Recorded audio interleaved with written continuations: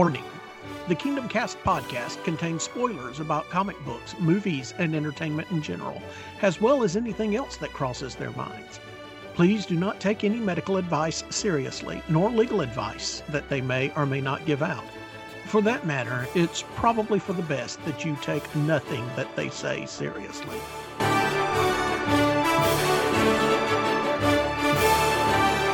Welcome to Kingdom Casts, the podcast that discusses in-depth things that do not necessarily require in-depth discussions.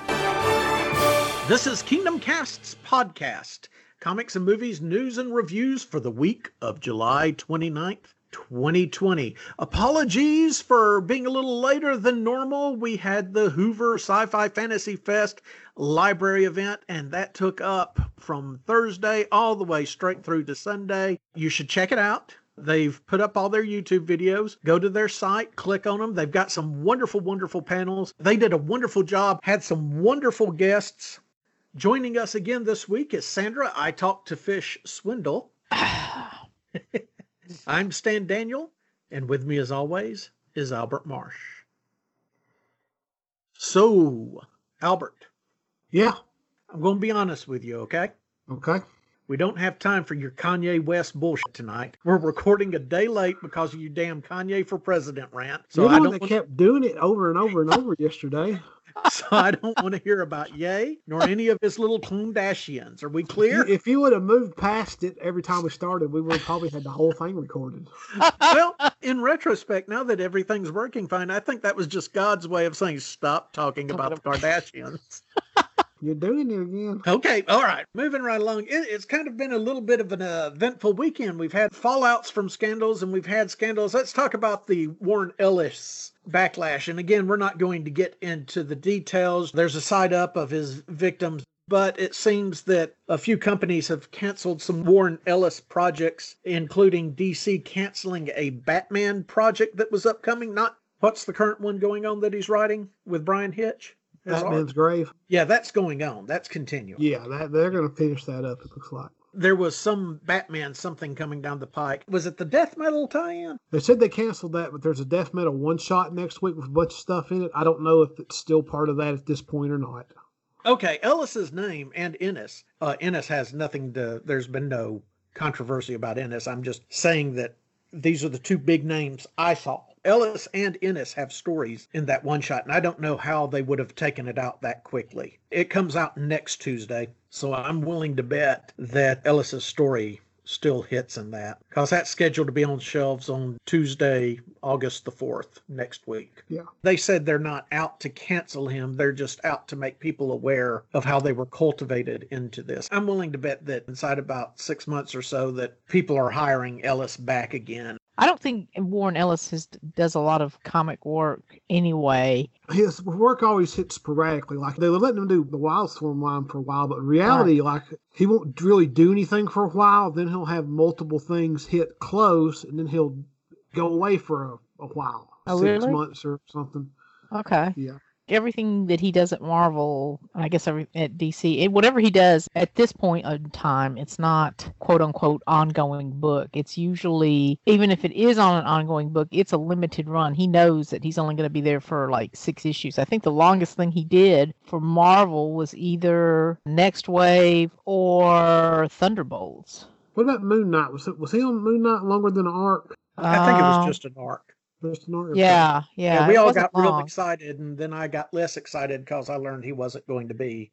Yeah, so he is not the showrunner, main writer for Castlevania, and that's got to pay tons better. I would imagine that pays more than any comic book he's ever wrote. It probably pays more than all the comic books he's ever wrote. Not counting things like royalties and stuff like that, just as far as what Marvel or DC paid him per issue. I'd imagine it's beyond anything he'd ever make on that. That, and he gets into the Writers Guild for writing a TV series. There's all sorts of benefits there. Yeah. It's a big deal to have your guild card in Hollywood. That's just Warren Ellis's backlash from a previous scandal. Now we move on to fresh news scandals. A little something with Darth Maul, Ray Park, who plays Darth Maul. Apparently, a picture went up on Instagram and was not supposed to go up on Instagram. And as it stands right now, the last word in it was from Ray Park's wife that they were hacked. People are being malicious behind this, and they've dragged her kids into it. And that at no time has her or any of the kids posted anything bad about Ray Park. Yeah, there was some nudes, a sex act that was put up on was it Instagram, Albert? Yeah. Instagram, and apparently left up there for an hour before they managed to take it down. So there's that going on at the moment. But what makes us really conspicuous is that happened within hours. I mean, hours of Lucasfilm leaking that they had big plans for Maul, possibly a series, Darth Maul showing up in TV shows and everything.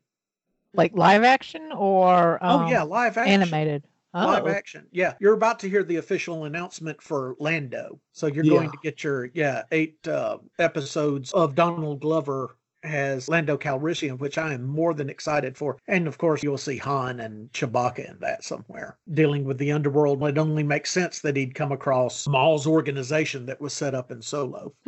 Okay. I know there's a big fan contingent out there that would rather the voice actor play Darth Maul than Ray Park. Yeah, this was all happening as we were doing the sci-fi fantasy event for the Hooper Library, the streaming panels. While myself, Michael Knipp, Joe Crow, and Rhett Barnett did not speculate about it in front of an audience. We were talking about it offline. And Michael was like, oh, this kills the Maul thing. But basically, we came to the conclusion that it doesn't necessarily kill the Maul thing because you can put another actor in the Maul outfit, and the general populace is not going to know the difference. It might hurt Ray Park. And if Ray Park can prove that there was intent to hurt him, then he can come out of this okay. Yeah. If Ray Park can prove that it was malicious and done to malign his situation with Lucasfilm, he should come out of it okay. If not, I can't see this hurting Maul. It's a situation where the character is bigger than any one actor, wouldn't you think? Yeah. Yeah. I mean, you can put a lot of people in the Maul makeup and him pass and go forward. I wouldn't necessarily want that. I want good things for Ray Park. I've met him once.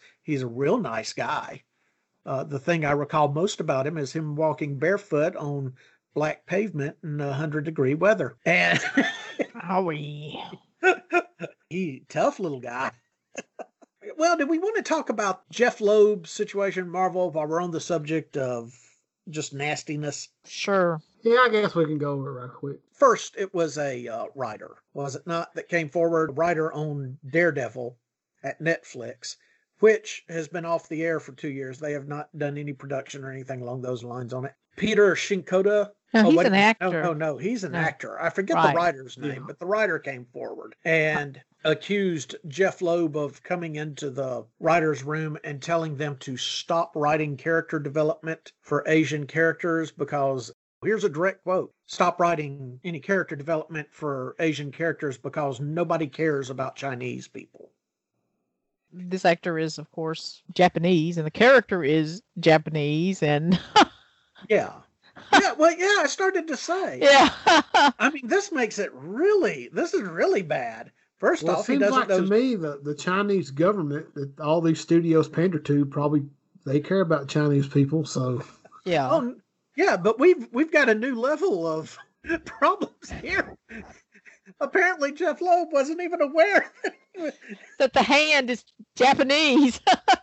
I was thinking that earlier, and I was thinking, well, maybe the actors are Chinese. Well, one of the actors, I think, is Chinese, but the guy that was talking was he's an American, so he's of Japanese descent. So it's hardly headline news that Jeff Loeb is a jackass. Yeah. Is it? I had no idea.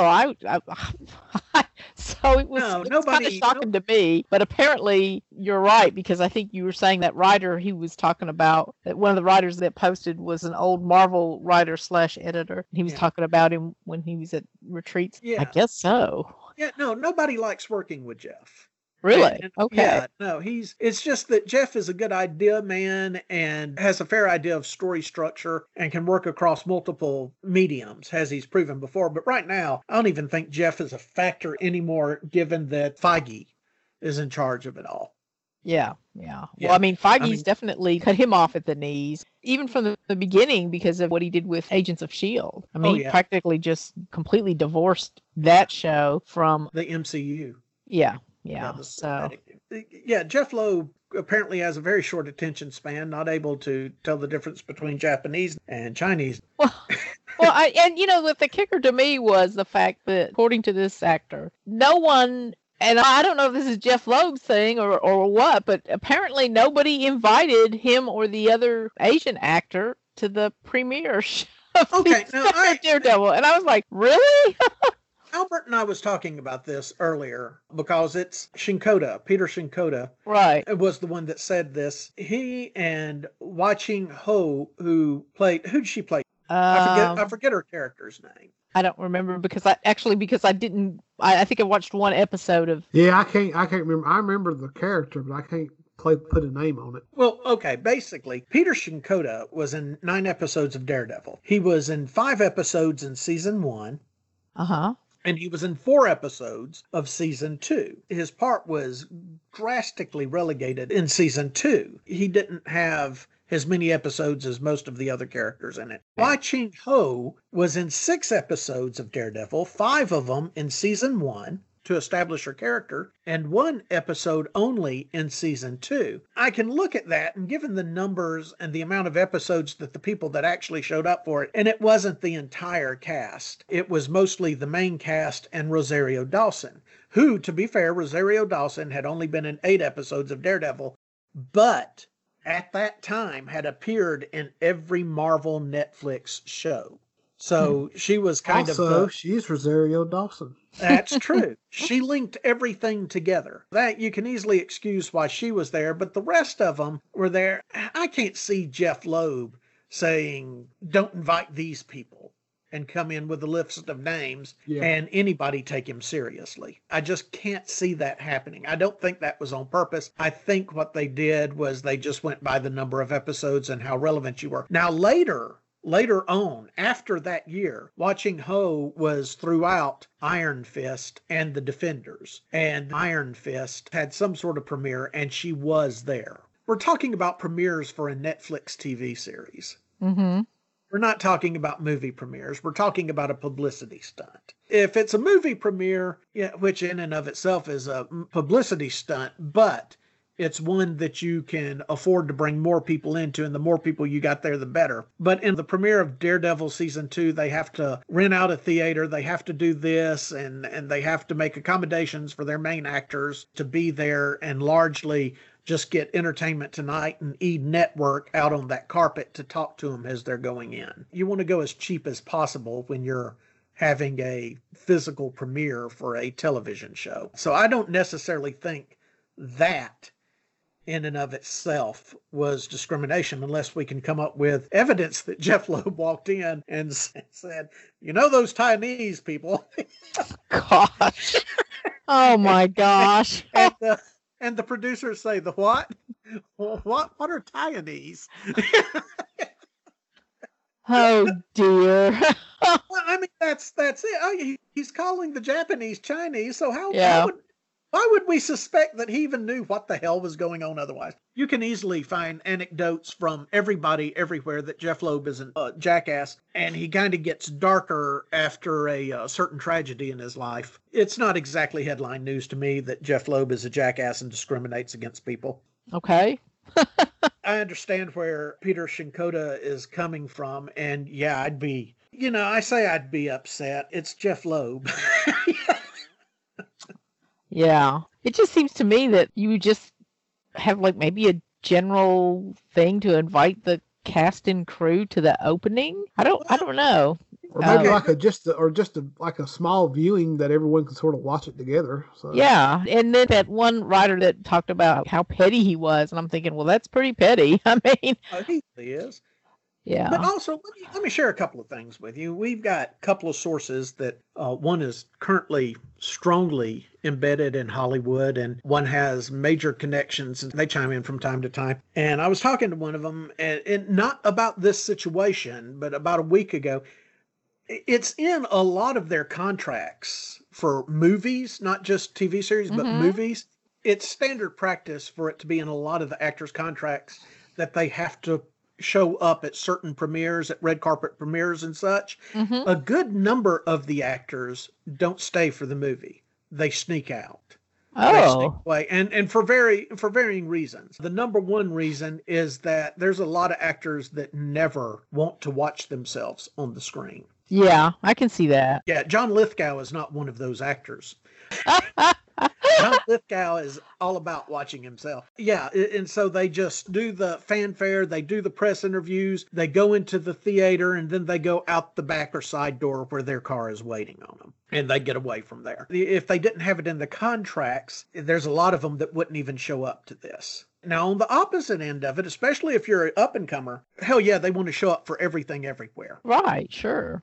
Yeah, the more they're out there, the better. But looking at the Daredevil cast, you've got a cast of people. Charlie Cox and Deborah Ann Wall are in 39 episodes, all 39 episodes, all 3 seasons of Daredevil. Eldon Henson, Foggy Nelson, is in 38 of the 39. And then Vincent D'Onofrio, and D'Onofrio is one that would prefer not to watch himself on screen. Mm-hmm. D'Onofrio is in 27 episodes. Then it goes down to Royce Johnson and Jeffrey Cantor, and there's a significant drop-off to Jay Alley, which has 13 episodes, and The Punisher, John Bernthal, 12 episodes, all of which was in season 2. Eddie Barenthal, is that how you pronounce that? Yeah, Barenthal. I'm sorry, Bernthal. I was calling him Bernthal, but yeah, Barenthal. Close enough. Then you go on down the list, and I'm almost certain what they did is they capped it off right around Barenthal. That gets expensive, especially for a TV show. A premiere of a TV show that's not actually bringing in any money at the premiere, but is being used and orchestrated as a publicity stunt. At least the premiere of a major movie, that movie is actually bringing in money as they're running it. May not bring in any money afterward, but I agree about the Loeb thing. It's real easy to believe that. Of course, something that we've all forgotten is innocent until proven guilty. But I don't think that the overlooking those 2 actors, especially given that she was at the Defenders press junket, given that she was in, I think, almost every episode of Defenders. I don't think the overlooking of those actors at Daredevil Season 2 was anything more than what Marvel apologized for, which was an oversight. I don't think the showrunners are in charge of the invitation list, but lots of times whoever's in charge of the invitation list doesn't seem to be aware of the people they quote unquote ought to invite, because how many times have they left off the creators? Even if they're in the show, they do a cameo or something. I'm trying to think. I think Jim Starlin was miffed. Yeah, Jim Starlin was okay with it. They wrote him a nice check. Well, Jim Starlin he was not happy that he didn't get invited. No, but they fixed him up well. Yeah. Ever since they've had Thanos, when they first showed him at the end of the Avengers movie, he keeps having these on and off deals with Marvel Comics. They'll sign him to do something, then they'll cancel it, or they'll change it up, and he'll have a falling out for a year and then come back. And it always sort of amounts to him going, my problems with Marvel Comics. Marvel Studios and Disney, they treat me great. Marvel Comics is a whole nother thing. He lets it be known that he's treated well on the movie side of things, and whatever issues he has is with comics and not movies. Yeah. And besides that, he does something for Marvel. They get mad at each other and don't talk for 6 months, and then he does something else for Marvel. Is that not the man's entire professional career with Marvel? Probably. Most part. And that's how it goes with most of them.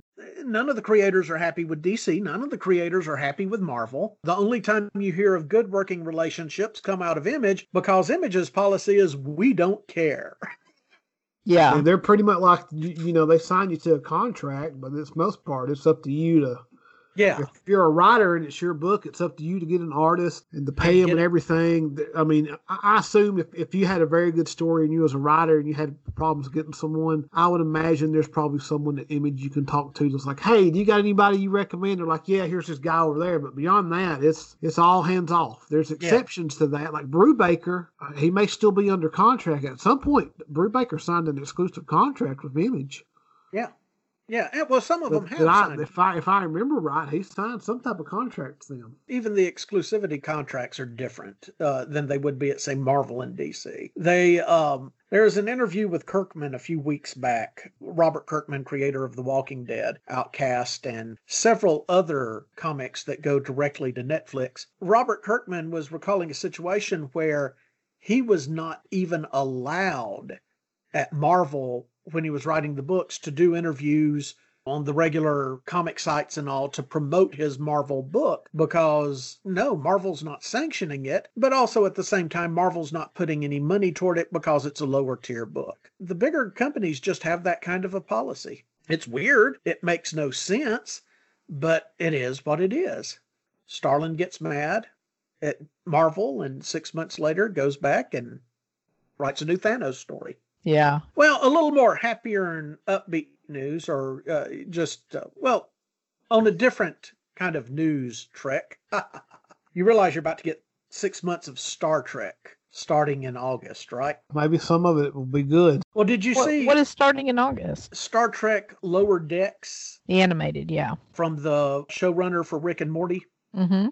Not Dan Harmon or the other weird guy, but the showrunner for Rick and Morty. I don't know. What'd you think about the preview, Albert? I chuckled. I don't care. I don't want Star Trek to be funny. Look, it's got to be unless it's Mark Adams' animal doodles he did for those Star Trek things. I would watch those because those were really good. Mark Adams, that man, I'll give him credit on that. I would watch something with those. Beyond that, I don't really want funny Star Trek. Then it's just Galaxy Quest, and it ain't going to be as good as Galaxy Quest. Nothing is as good as Galaxy Quest. Galaxy Quest was pretty awesome. They've had Lower Decks battering around as a concept or an idea for God knows how many, for almost a decade. And I think what lit a fire under their butts was the Orville. Yeah. Where Seth MacFarlane came forward and he said, you should have given me the damn Star Trek show. I could put 20th century pop culture references all through Star Trek and make it not funny. I don't know. I think the Orville is pretty good. I enjoy the Orville. I'm going to give Lower Decks a try. As Lower Decks come to an end, Discovery Season 3 starts up. And I like Discovery. Yeah, I'm looking forward to that. I am too. Not looking forward to Picard Season 2, but I like Discovery. Well, when are we getting Pike? That's in the works right now. What they're doing is they're getting the sets and the models ready. They're in pre-production on that. Yeah, I'd give Pike a shot. Oh, yeah. Pike. Yeah, it's New Frontiers. They're going to call it Pike, ain't they? No. It's New Frontiers. Oh. Pike. They call Picard. Yeah, but Picard is a little bit more well-known than Pike.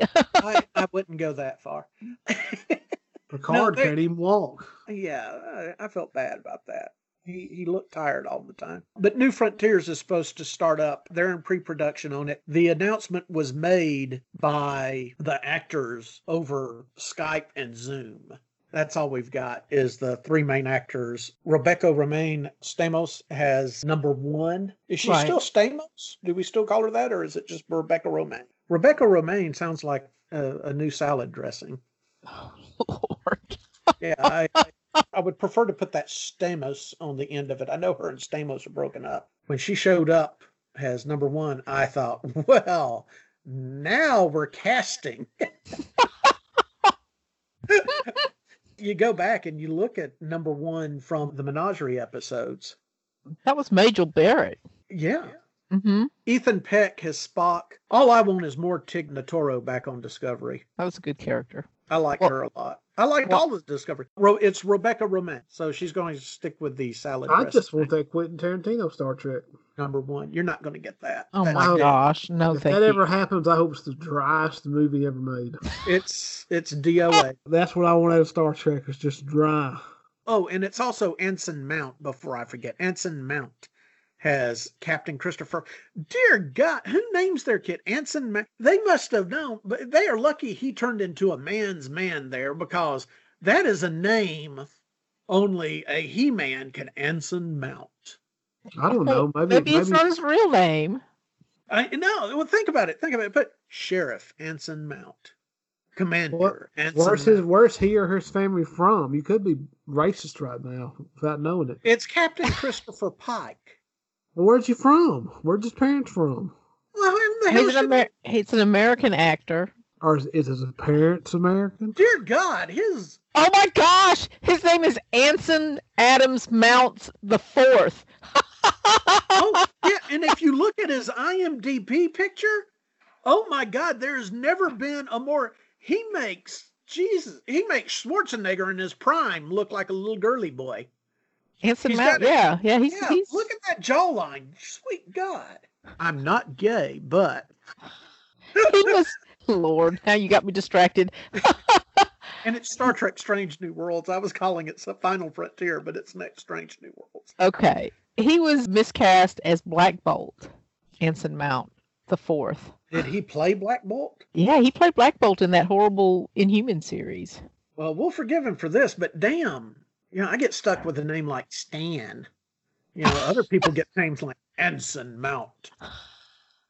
The Fourth. Well, I was going to say, well, maybe that's a made-up name, but apparently, no, that he's the fourth of that name.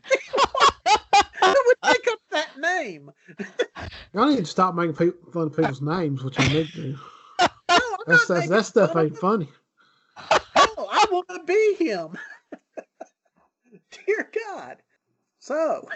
Oh my God. Wait a minute. Now, okay, so his father is Anson Adams Mount II, and he has an older brother, maybe he passed away, named Anson Adam Mounts III. So it's not his father that's the third, it's his brother that's the third. If you trace his ancestry back far enough, I'm sure you will find the whole line just comes from testosterone. Like his great-grandfather is not listed, it just says testosterone. His mother was a professional golfer. Instead of unknown, it says testosterone. I'm serious. Are you looking at these damn pictures of this man? I mean, I liked him when I was watching him in Discovery, but I just never... Have you not seen him? Forget about the Black Bolt Inhumans thing. That was like a major mistake. Done and done. Yeah. He was... The first time I saw this actor was in a show called Hell on Wheels. Did you see that? Oh, I saw parts of it. I didn't see the entire... Oh, my gosh. I've seen Meals on Wheels. I ain't seen Hell. You saw Hell on Wheels. It's got... no, I didn't. It's got Transporter Chief O'Brien in it. Yep, as the bad guy. And it has Common. That was a Manly Man show for sure. Yeah. Damn. But he looks completely different in that. Well, now I understand why they cast Rebecca Romijn. You need the woman of womans to stand counter to somebody that's descended from pure testosterone. The woman of womans. All right, that's our Star Trek update. Albert, I hear they're talking about Judge Dredd TV series also? Sure. Any way we can get Anson for that? I was about to say, Judge Dredd is far more testosterone than Pike. Judge Dredd is a fascist. One of the most underrated movies to come out in the last 10 years was Carl Urban, his Dredd. It was just a ripoff of that movie, The Raid. But it was with Judge Dredd, and it worked real well. It was a really good movie. I mean, it really, really was. Okay, I may get some flack for this, but I thought that show, wasn't it the Riddick ripoff of Warhammer that he played in, what is it called? Not a necromancer. Carl Urban was in too. Warhammer show? No. The next to the last Riddick movie. Chronicles of Riddick? I think that was it. And then they said that was like a Warhammer ripoff. The one with Carl Urban in. I think he's underrated. I mean, I've really enjoyed all of his... He's a good actor. Yeah. I love Carl Urban. Don't get me wrong. Yeah. I mean, he's no Anson Mount, but... I mean, Carl Urban, yeah, the name's masculine enough, but there's a story that Nimoy watched him in the Abrams Star Trek in 2009, was watching him perform scenes. Nimoy had tears. Nimoy said it was like watching DeForest Kelley. Yeah. Well, no, it's not. That's what Leonard Nimoy said before he died, Albert. Well, he was probably senile, and that was mine. Oh no! Once Carl again, Urban's like 3 foot taller than DeForest Kelley and got probably 100 pounds on the man. And he's 10 times more handsome. He's not a bad looking man. No, he's not.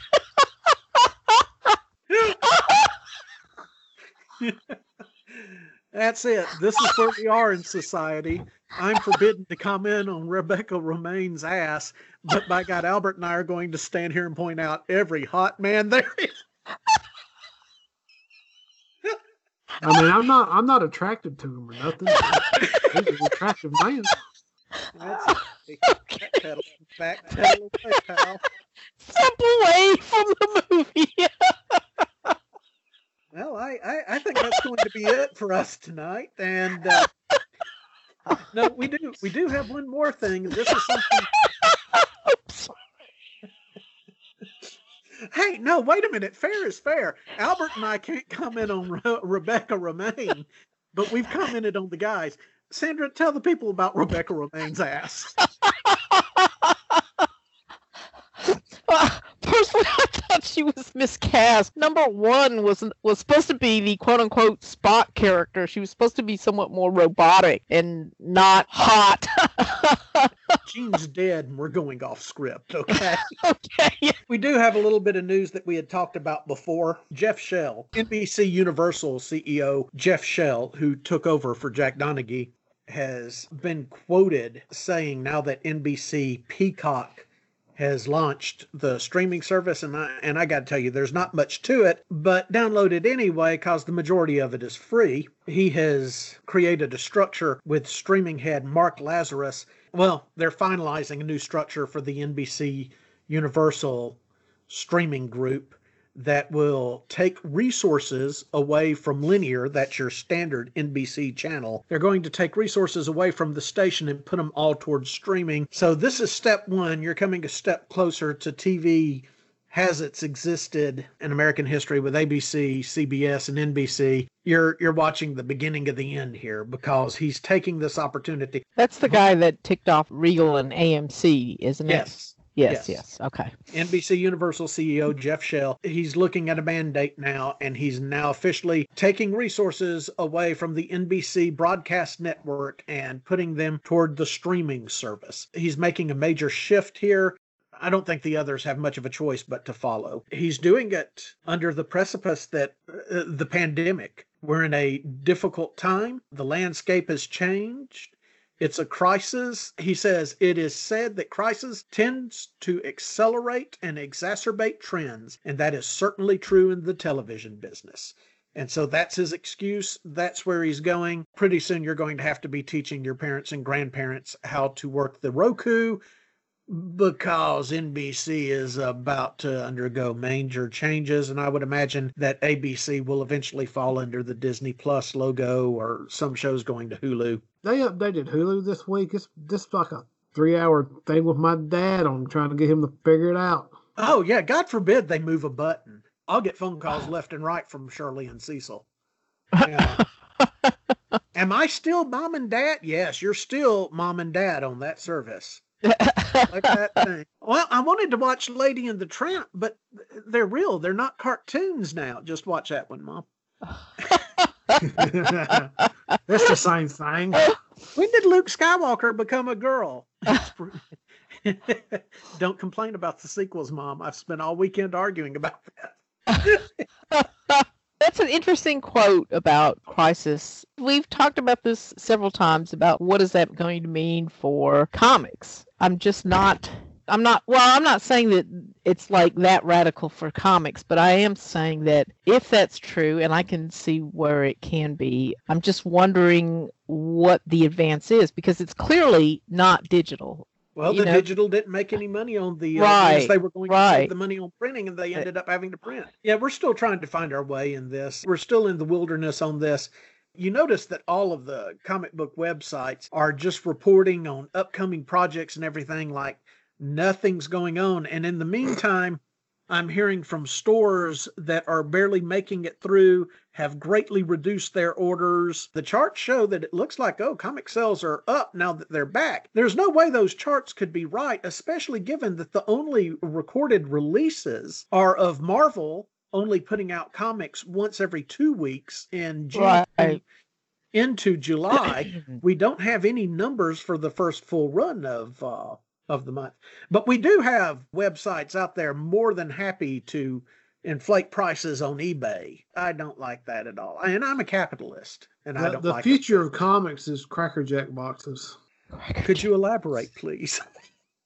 See, I talked to my connection at Coca-Cola, and they're gonna put Coke in cans after they stick comics in Cracker Jack boxes. Cokes are still in cans, man.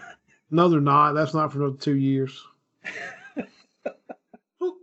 It seems like if that's true for comics, it seems, and we've complained about this, or I've complained about it, maybe you guys haven't, that comics are going to be more and more tied to the movies rather than vice versa. It's going to be what sells. The market is going to contract, but it's going to contract to the characters that are in the movies. You know what's selling at the moment? Hickman's X-Men. That's selling, so we're safe there. Cigarettes. Well, yeah. Cigarettes. Hey, have you Alcohol. noticed that? There is well. What if alcohol's like from the start. if they made a deal with like Marlboro or something where like if you bought a pack of cigarettes, you get a comic book. Let's move on to the comic book reviews for the week. And Mr. Casada, if you'd like to talk to Albert about that last comment, he's got his own personal Facebook. I can't control him. It's easy money. You're just leaving money on the table. And we're going to start this week with Image Comics. Dead Body Road, Bad Blood. Number 2 came out this week. I went back and reread number 1. Writer Justin Jordan and art by Ben Tizma and Matt Lowe. Albert, did you read Dead Body Road? Yes, I did. It's a well-produced comic, but it's nothing I ain't ever read before. Oh, well, you see, I had written down another crime-based comic that's trying to serve as the animatic for a possible streaming series. And then the next line is, nothing you haven't seen before. I mean, this person runs a bar, their brother gets in trouble, then they come after the person that runs the bar, then she goes after them, so whatever. Yeah, it's no Roadhouse. Yeah, it didn't even feel, it's not horrible. It's just nothing we've not seen before. It's kind of cookie cutter. Yeah, I mean, it's well written. Art's not bad. You know, it's just, but it doesn't really stand out. You can hang out in Walker County bars and see this happen live like once every other week. Isn't that why they closed the Fuzzy Mule off I-20? Well, I don't know. I never went there. That's too classy for me. Fuzzy Mule. No, I'm serious. There was a place called Fuzzy Mule off I-20. Well, you see, it didn't even have the originality of the 12-gauge stuff. I mean, 12-gauge is all about these crime comics, and this even looks like a 12-gauge comic format. It just, at least there's something interesting or some sort of twist they've got going on in there to keep you coming back in 12-gauge. I didn't feel that this one had anything like that. Did you? No, there's nothing really there for it. Yeah. So. What was your score on it? I gave writing and art a 3. I guess I gave the dynamic a 3 too. I could give dynamic a 4, but now I give it a 3. I went a little lower than that. I just gave it 2s across the board. I mean, I wouldn't say 2s because if I give something 2, it's got to be bad. It's not a bad comic. It's just sort of, it's average. Like I said, it's not horrible, but that to me doesn't mean it's not bad. It's just not anything. I don't want you wasting your money on this one. There's better things out there. Also from Image Comics this week, Lost Soldiers #1, writer Els Cott, art by Luca Casalanguida.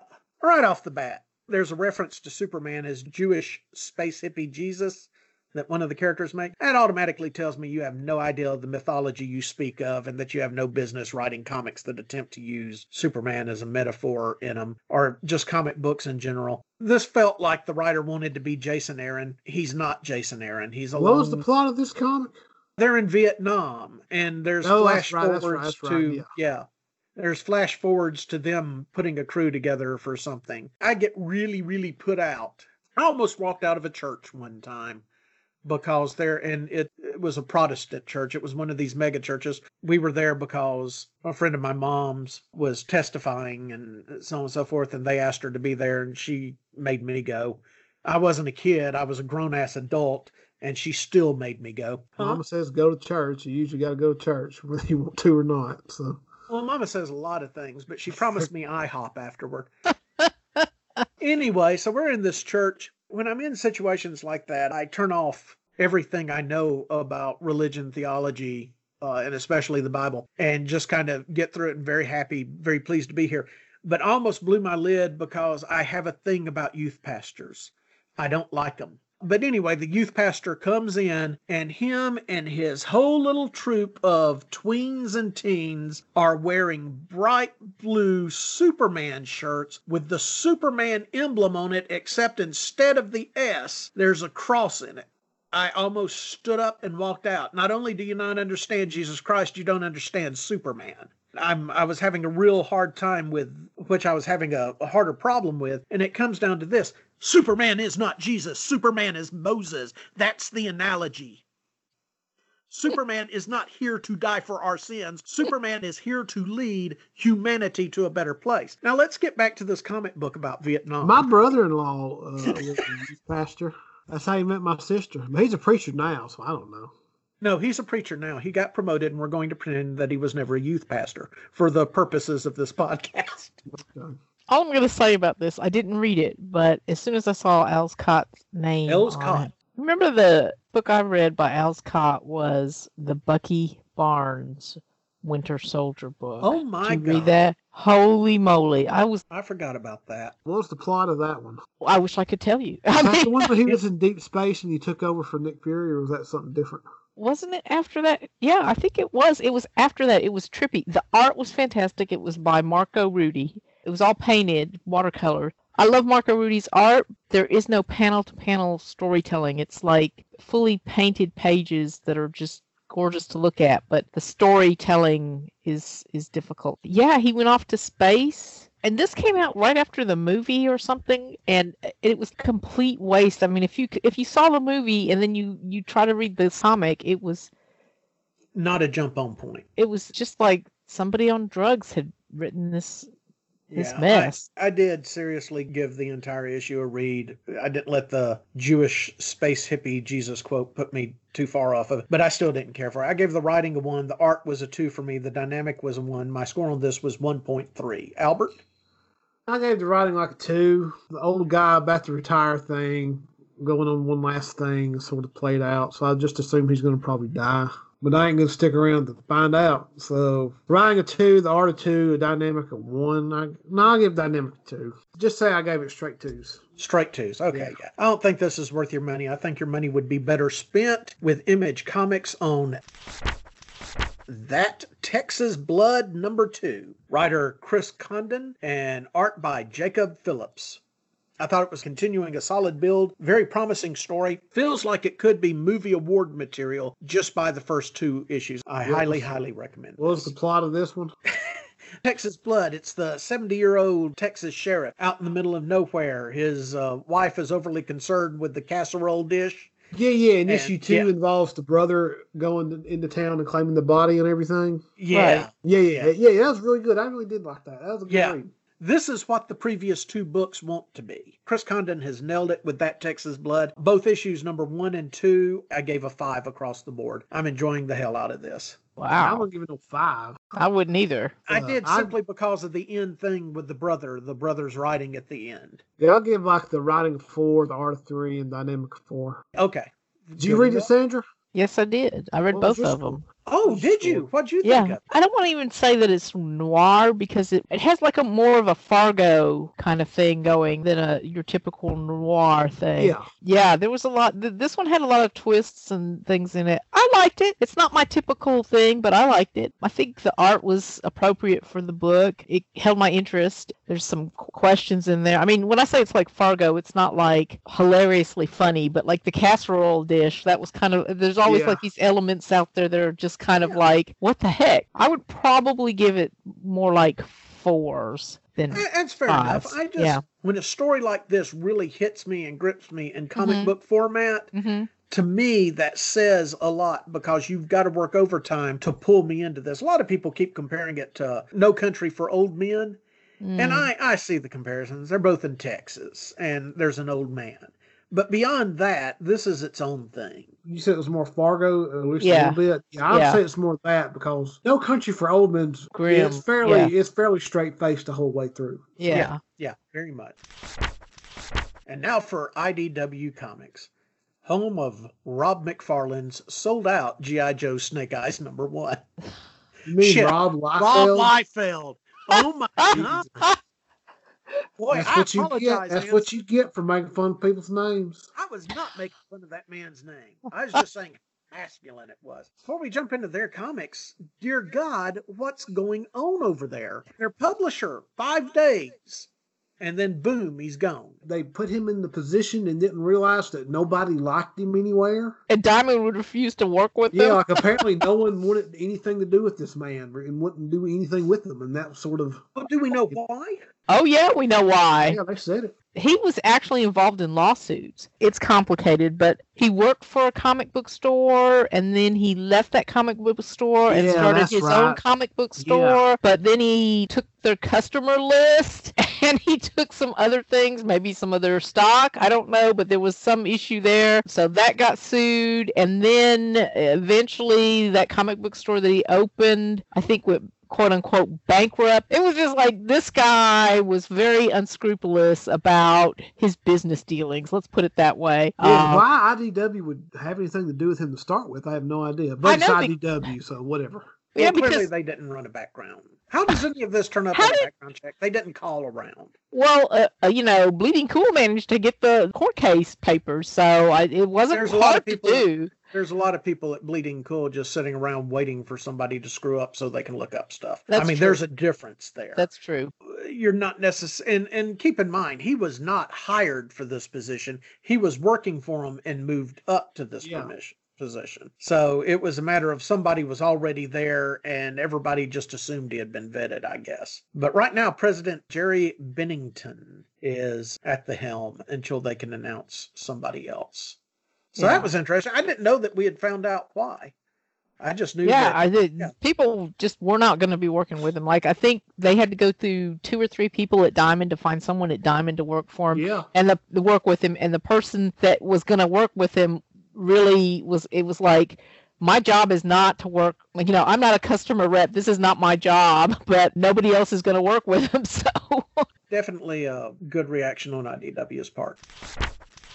Okay, from IDW this week, we got Sleeping Beauties #2 that came out. We skipped #1, so I went back and read. I went back and read #1. Okay, so Sandra, did you read Sleeping Beauties? no, I didn't. Okay. Mhm. It's Sleeping Beauties #1 and 2. #2 hit the shelves this week. Writer Rio Yours and artist Allison Sampson. This is based on a Stephen King story. If they hadn't have said that, I would have kind of felt like, you know what, this feels a little bit like Stephen King, but they said it up front that it was based on a Stephen King story. So this was interesting. It was better than most of the adaptations that we get from King in comic book format. I don't know because I've never read the original story this is based off of. I haven't read the original story. I'm just saying this is a better adaptation of King than, say, I like The Stand, but the Stand kind of weighed heavy after a while. Yeah. And the Dark Tower, oh dear God, Dark Tower would never end for Marvel. And I lost interest in that like right around the 3rd book. I thought they did a better job with this. And it's a good story. It's a good setup and all. I mean, what would happen if all the women slipped into a sleeping coma? I mean, quietness, peace on earth. ABC would cancel The Good Doctor. Gosh.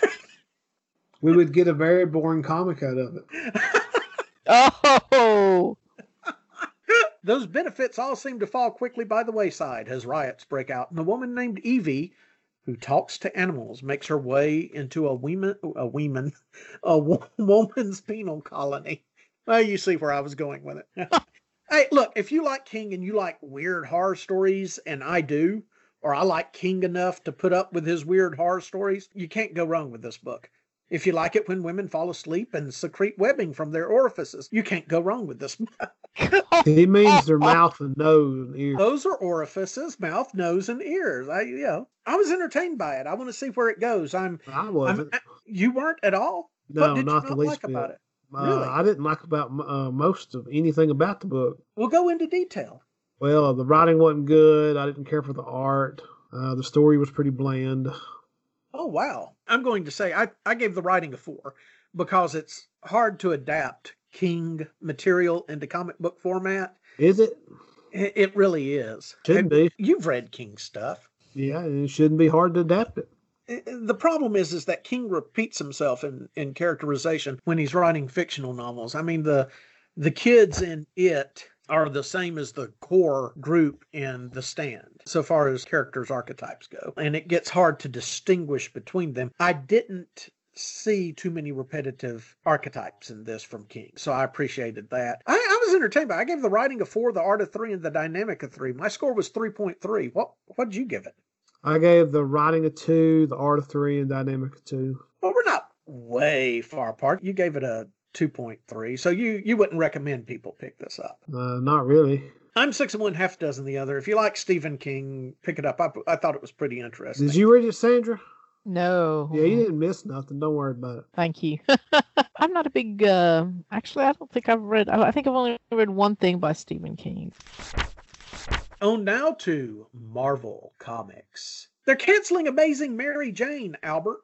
Yeah, it's bound to happen. Yeah, I knew eventually. I actually thought that was a limited series. I thought it was going to be like 12 issues. It wasn't a bad comic. Oh, that's a good comic. Nice little. I mean, if he's going to do a Mary Jane comic, this is probably the best way to do it. That first arc was very entertaining. Thought that was pretty good. Well, they may have canceled Mary Jane, but apparently Children of the Atom and the Werewolf by Night book are still a go. Yeah. But I'm not sure when they're coming out. I think the Werewolf by Night book is actually a miniseries, and by the time we get Children of Atom, it may be a miniseries. Now that Sony's got Mobius that'll eventually release, they're going to want Werewolf by Night, and you can get some of the classic monsters. If Marvel Cinematic can find a way to work Dracula in without detracting from any of the superhero movies, they'll do that too. Which book was X-Men Children of the Atom supposed to be? That was the one that nobody wanted, I believe. I'm going to go ahead and say it. It looked goofy to me. Yeah, like new modern set of the original 5 or something like that. It looked exactly like something that does not belong. That werewolf book, though, it's not Werewolf by Night that we know. It's not Jack Russell. It's some new Native American teen kid. So it's kind of like a Native American teen wolf, I guess. I don't know. The important thing is to get werewolves into the Marvel universe and remind everybody that they exist.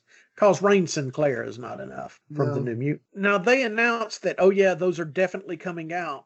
Those are definitely coming out, Children of the Atom and Werewolf by Night, but I can't help but notice they didn't put a date on them. Right, yeah. And Children of the Atom, I think, has a couple of issues in the box ready to go. I assume you looked at the official release. What I saw was one of the editors saying that, no, we're still going to release them, we just don't know when. Yeah. Right. Star Wars, Dr. Aphra won a GLAAD Award for Outstanding Comic Book Series. Oh, did it? Cy Spurrier accepted it. Cy Spurrier and Simon Spurrier, we're getting them mixed up, but they're two different people. I always get them mixed up, but it's Cy Spurrier that I like. He's the British guy. You don't like Cy Spurrier? No, I don't ever get them mixed up. Well, who's the other guy? No, he likes Cy Spurrier fine. He's just not mixing them up like you are, Sandra. No. Yeah, right. Thank you. But yeah, Dr. Aphra, it's only a matter of time before we hear Dr. Aphra showing up somewhere in a streaming series or movie. That's only a matter of time. I like Dr. Aphra's first comic book run. We're only a couple of issues into the second comic book run, and I don't like it as much. I really do like Dr. Aphra's first comic book run. But yeah, who's writing that second run? I forget. It slips my mind. You get going so many of these, and I didn't have it written down in front of me. I think it's like they got some young adult writer on it. The first one was, of course, the incomparable Kieran Gillen. Kieran Gillen did that wonderful Darth Vader run. Yes, he did. Dr. Aphra has received an award for Outstanding Comic Series from GLAAD. Just a little heads up. We've talked about this, that both Marvel and DC are going to be doing what they can to get more money and to get their dollars worth, whether that means cutting comic book titles or what have you. Well, in Empire, it seems as though you've got like 20 pages of story, a couple of diagrams or who's who pages, and then the rest of it's ads. I think you're supposed to have like 40 pages of it, but only like 20 pages of story, and it costs $4.99. Man, if this is another sneak... Well, typically you've got... For price $4.99, hike. you typically got 26 to 28 pages of story. Right.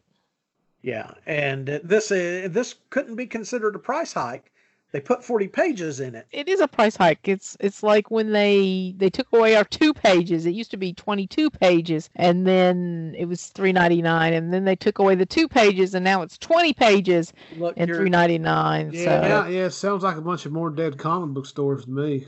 Yeah, it's not good. No, that's not good. It's not as though they did a major price hike because, guys, I'm telling you, it's coming from DC. Not this, but the price hike, the standardized price hike. Well, they ain't did it. We're talking about Marvel. They're the ones that did it. No, that's what I'm saying. This is a form of it. They've done this, but when they make the announcement that we're going from $3.99 to $4.99 on standard comics, yeah, they're the ones that are going to have to bend first. Now, Marvel will do goofy little things like this until they absolutely cannot. But anyway, we'll just have to wait and see. And we'll keep an eye on that sort of thing for you as well. Let's talk about some Marvel comics. Y'all ready? Sure. Mm-hmm. Don't sound too excited. I'm sure some of it was good. Well, okay, let me just insert my Name of the Submariner watch. Does he appear in any of these comics this week? Not that I'm aware of. Or last, so that's going to be a big 0. If the Oceans is in any of the comics, he's technically there. So. Hey, there you go. Yeah, we do see water in several of the comic books. It's too bad you can't see my eyes rolling here. Albert, let's start off with Cable #2, writer Jerry Dugan and artist Phil Noto. You liked the first issue, didn't you? Yeah, I like this. I don't care for the, what do you call them, the cuckoos or whatever? The girls? The Cuckoos. Yeah. The cuckoos. I don't care for them or Emma. Cuckoos. I don't know. The Space Knight looking dudes with sword stuff I like, but the other stuff I didn't. I thought the whole thing was fine. I thought it was quirky. It was funny. Didn't sacrifice characterization. It was a fun book, and it benefits the X-Pantheon. I like the interaction with the cops. Before you go back through that weird plant portal you got there, stop off and get you a Philly cheesesteak. And that's exactly what Cyclops does. There is some titillation in it with him dating all 6 of the Cuckoos. The Cuckoos, for anybody that doesn't read Marvel Comics, the White Queen, Emma Frost, has her own little psychic circle there with a bunch of teenage girls that all look very similar to one another, all have blonde hair, and all are in psychic sync with each other. They're clones of Emma Frost. Oh, did we find that out? Yeah, that's their origin. I think there's actually a bunch more of them, but I don't know if they survive. But these are the clones of Emma Frost. I think, wasn't that a Morrison thing? I think it was from Morrison. It was Morrison that created them, but when Morrison created them, there was only 3 of them. They're created by Morrison because they were in the front of his run. Yeah, that makes it even better to me. That's why they're all in sync and I don't have to feel sorry if any of them get. So, if any of them get their heart broken or something. But yeah, I thought it was entertaining. I always liked Jerry Dugan's book. Jerry is doing a great job for Marvel. I gave the writing a 4, the art a 3, the dynamic a 3. My score was 3.3. It's worth your money. It's just that nothing dynamic happens in it. It's just great dialogue, and it's nice to look at. I do like Phil Noto. Yeah, Noto's very good. I give him a 4. I give art a 4, writing a 3, dynamic a 3. I mean, in reality, this is mostly set up for that X-Men sword thing that you're going to do. Yeah, I'm not looking forward to that, but I enjoyed this. Yeah. Sandra, did you read Cable? No, I'm kind of avoiding most of the X books because I'm so far behind. Okay. Mm-hmm.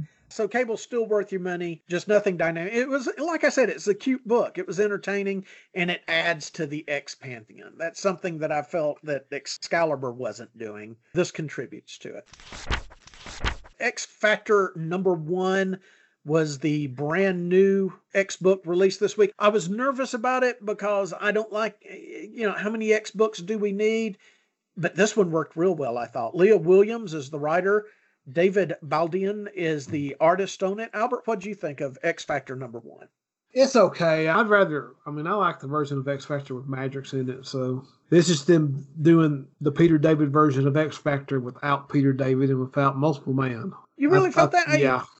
I could tell his shadow. I could tell the shadow of Peter David was there. Yeah, Multiple Man's not in it. And okay, that 6 1/2 dozen the other doesn't mean he can't be in it in the future. It did kind of take on its own voice there because of the way they justified it. I mean, I thought it was very well handled the way they set it up, and it makes sense to me. What they're there for is they're there to locate missing mutants to determine whether or not they're living or dead in order for the resurrection team to go through with bringing them back or not. I definitely like that setup. Yeah, the setup where they have to go figure out if people are alive or dead, I do like that. But they still do it based on the Peter David style of X Factor. Like, it's more of an investigative thing. Which I like. So. I think we need that. This is not... So you pick North Star? Whatever. Well, North Star because his sister died, but yeah, the writer could have chosen anybody. I do like North Star because North Star is a jerk, more so than Maddox is. North Star is hard to work with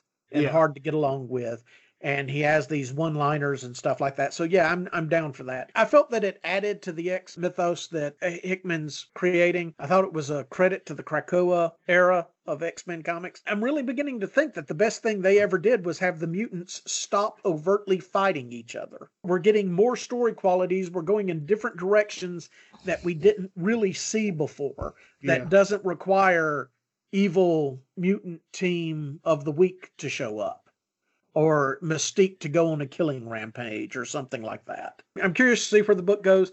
I thought the art almost got too cartoony in a couple of places, but overall, I very much like the art. I gave the writing a 5. I gave the art a 4. I gave the dynamic a 5. My score was 4.7.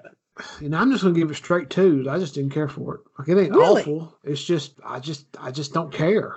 I was highly entertained by it. I enjoyed it. I did not think I was going to. I was not looking forward to it. By the end of it, I thought, you know what? This is a pretty good book. I like the characterization in it. Okay, so you gave it straight 2s. I gave it 0.7. Okay. All right, boy, we're kind of far apart on a few things. X-Men number 10, writer Jonathan Hickman and artist Leinell Francis Yu. It's a tie-in to that dumb Avengers Attack of the Plants. Yeah.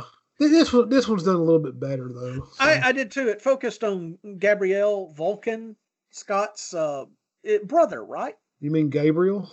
Gabriel. Summers. Yeah. Gabriel Summers. And I very much enjoyed that. He's a character that I know from that initial story arc way back when. They fleshed him out a good bit in it. They took what could have been a pointless tie-in and they turned it into a character development issue. Yeah. I didn't think it was the greatest X-Men issue under Hickman, but it was nowhere near bad at all. I very much enjoyed it. It's a tie-in issue to Empire, but it's there to sort of give you a hint about what happened with Kid Vulcan and how he came back. They do use it as something more than just a throwaway. In other words, this issue, without Empire going on, this issue could have come out in the same thing, just changed up the opponents in the book, and we would have got the same story. So, yeah, they took what could have been just a bad issue, and they turned it into something good. Writing a 4, the art is a 5. It's Leinell Francis Yu. The dynamic, I gave a 3 because it was a tie-in book. My score for X-Men number 10 was a 4. Yeah, I gave the writing a 4, the art a 5, and dynamic a 3. So okay, so we're pretty much the same on that. I mean, you could tell they probably had this one shot for Kid Vulcan lined up for a while. When they had to get to the obligatory tie-in thing for something, they just sort of used it for that. Let's talk about Star Wars, and then we'll get to Sandra's favorite stuff, the plant. Star Wars Darth Vader number 3, writer Greg Pak and artist Raphael Lenko. It's been 4 months since the last issue. Now, Albert, you didn't read this, did you? Yeah, I did. I read it while we was talking, waiting on Sandra. I'm sorry, I forgot about that. Okay. It does not disappoint. This is more Star Wars greatness, and it fits like a glove in the established canon of not only the movies, but the novels, and this really does promise to bring a satisfying completion to the aftermath of Padme Amidala's death. I think this comic's a true benefit to Star Wars fans. I thoroughly enjoyed this. Vader is traveling with one of Padme's handmaidens that has survived the whole ordeal as he goes on his quest to kill everybody involved that hid the fact that Padme was alive and pregnant from him. This is post-Empire. Greg Pak is knocking it out of the park with Vader. I'm biased, but I gave the score a complete 5 on this book. How about you, Albert? No, I gave it straight 4. It's a very good book. I enjoyed it. There's too many Vader stories where everyone's like, hey, we're going to get the jump on Vader, then they don't. Or what this is to some extent. But it's a very good comic. The lead into it was different because she looks just like Padme. Like, why would you want to plot against Vader? Well, you want to plot against Vader because in their case, they think that Vader killed Anakin and Padme. This is Padme's handmaiden and what's left of the loyalists to Padme. they've sworn an oath. They're going to have their justice for Padme. The handmaiden is the handmaiden that Keira Knightley played in episode 1. And I can't remember her name now to save my life. Was it something with an S? Yes, but they're all with an S. If you read the recent Padme novel that came out, the Queen's Shadow, this does have direct tie-ins to that. It's a good book. Greg Pak knows what he's doing with this. Star Wars is in good hands with him. Yeah, it's a very good book. Now let's get to what Sandra has been anxiously awaiting. X4. Yeah, X4 came out last week. Did you read it? Yeah, I did. You did? Okay. What happened in it then?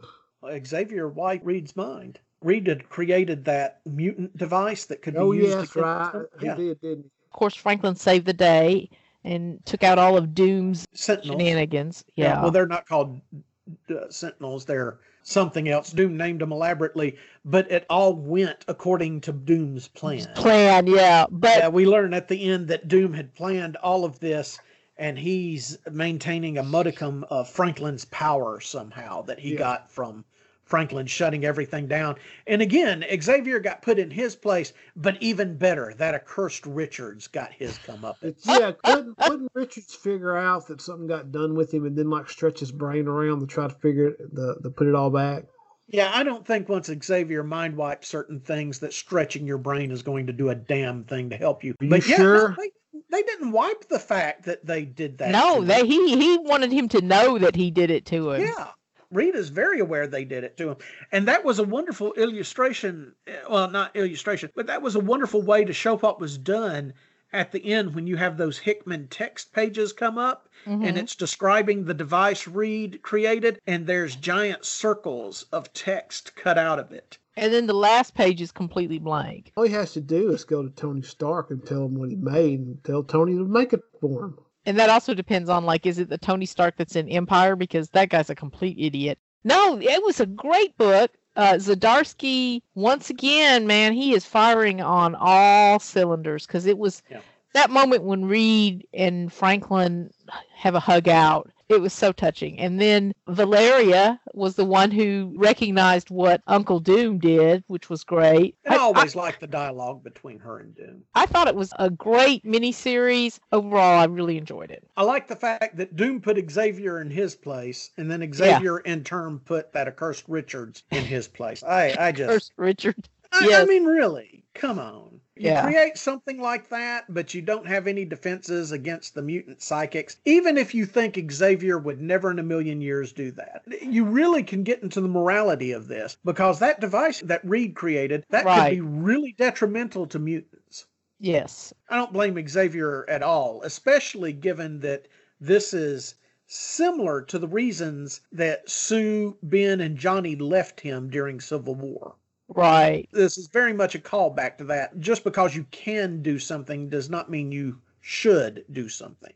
Right. And he just ignored an entire race and went right ahead. The entire X-Men Fantastic Four crossover by Zdarsky, highly recommend. I highly recommend it. So if you missed out on it, pick it up when it's in trade paperback. Sandra, how you feel about it? I would say... I gave it straight 5s. I did too. No pressure, Sandra. Okay. I'd say the writing was a 5. I think the Dodsons were a little rushed in some places. So I want to say 4.5 on the art and 5 on the dynamic. Definitely so worth enough. the $20 for a trade paperback when they come Yeah, out. yeah. Now on to this week's Empire offerings. This week and last week's Empire offerings. It's all kind of... It's all one. It's all one. Yeah, It's amazing that they cut this event down and there's still way too many tie-ins. Yeah, Oh, God. there are. Yeah. Well, Empire number 3 came out this week. Writer Al Ewing and Dan Slott. I continue to be in amazement that Al Ewing is writing something I hate. Art by Valerio Scheide. So the Avengers Fantastic Four Empire event. You'll never view ferns the same way again, or maybe you will. Your relationship with foliage is really none of my business. This is painfully boring. I had to restart this issue 3 times because I had Spider-Verse, the Spider-Verse movie, on the TV in the background, and I kept watching it instead. All I learned from this issue of Empire is that I'd pay real money if Marvel could find someone to actually write Tony Stark. I had a lot of problems with this book, but that last page was really good. What was on the last page? Did it have something to do with Spider-Verse? No, it was. That's spoilers. It was the Skrull Queen. Oh yeah, I didn't. No, you know what that was to me? What? Oh, by the way, the Skrulls and the Kree are still here. We're not sure what we're doing with them, but here they are. I don't care. Well, not only is it not that exciting, but you can see stuff coming for a mile. Okay, maybe that particular Skrull Queen. But the worst part is that I have to live through lines like, vegetation will triumph, our seeds are strong, and keep these weed warriors off the lawn. It's just, as villains / adversaries, they leave much to be desired. Why is nobody spraying pesticide on them? I know. Take out the Roundup. Yeah, I mean, Geneva Convention, probably. I gave the writing a 2. The art was good. I gave the art a 4. I gave the dynamic a 1. My score is 3.5. Please do not waste your money on this. Spider-Verse movie score was 5 out of 5. You must see Spider-Verse repeatedly. I gave the writing a 2. I gave art a 4. And I gave dynamic a 3. For the most part, this event's been 9% boring, but maybe something will happen now that we got sort of a reveal involved. So I don't know. There was also the reveal in 2, wasn't it? That 2 was the one that had Mantis returning, right? Yeah, it's Mantis. Who cares? Yeah. Well, I like Mantis. The Skrull Queen. I don't care about her. Don't care about Mantis. I just don't care. There were 2 tie-in books. There's more than 2. No, there's like 20 or something. No. There was, this week, there was the Captain Empire America. Cap and Empire Savage Avengers. And last week there was Empire Avengers and Empire the Hulkling. Yeah, I just don't. By Zdarsky. Yeah, we don't have to give individual score to these. I would say if you want a really fun comic, read the Savage Avengers one. That one was good.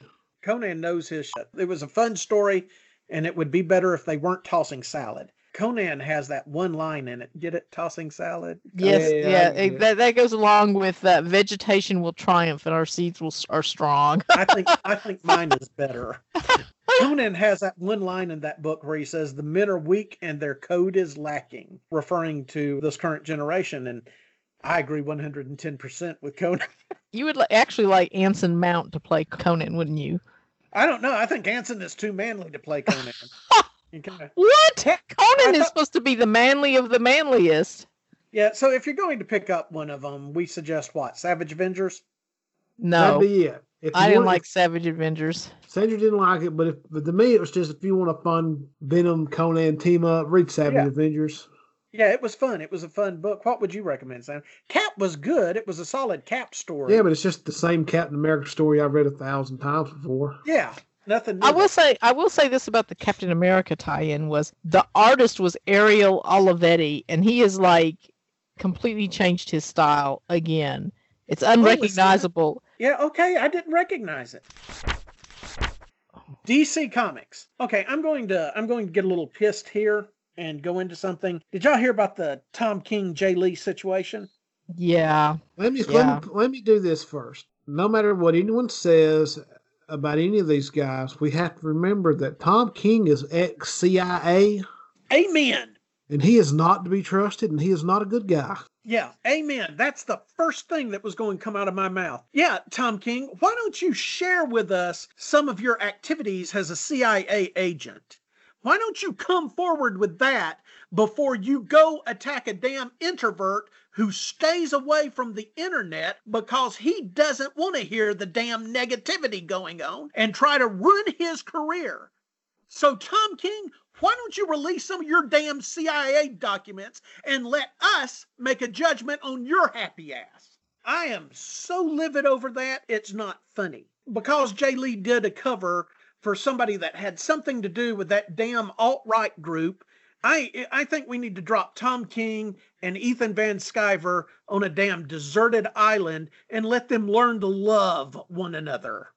and stay away from the rest in reality, of humanity. What happened was Ethan Van Sciver knew Jay Lee from back in the day. Yeah, and he knew he was not on social media at all to follow any of this. So he just asked him, and Jay Lee's like, "Sure, I remember working with you before. Yeah, fine, whatever." Tom King, deep disappointment over this Rorschach cover. I have deep disappointment that you're even anywhere near a damn comic book, Tom King. But yeah, before you open your damn mouth, why don't we hear about some of your activities as a Central Intelligence Agency operative? I have just absolutely, as a result, honest to God, as a result of this situation, y'all can read and talk about anything Tom King does. I know we gave Strange Adventures wonderful ratings last week and was just falling over ourselves over it. I ain't reading another damn thing Tom King does, period. I don't want to glamorize him. I don't want him, after this, I don't even want his name mentioned on this program. The hubris, the sheer audacity of this former spook for the CIA to come down on somebody that wouldn't harm a lamb and almost destroy his career over it.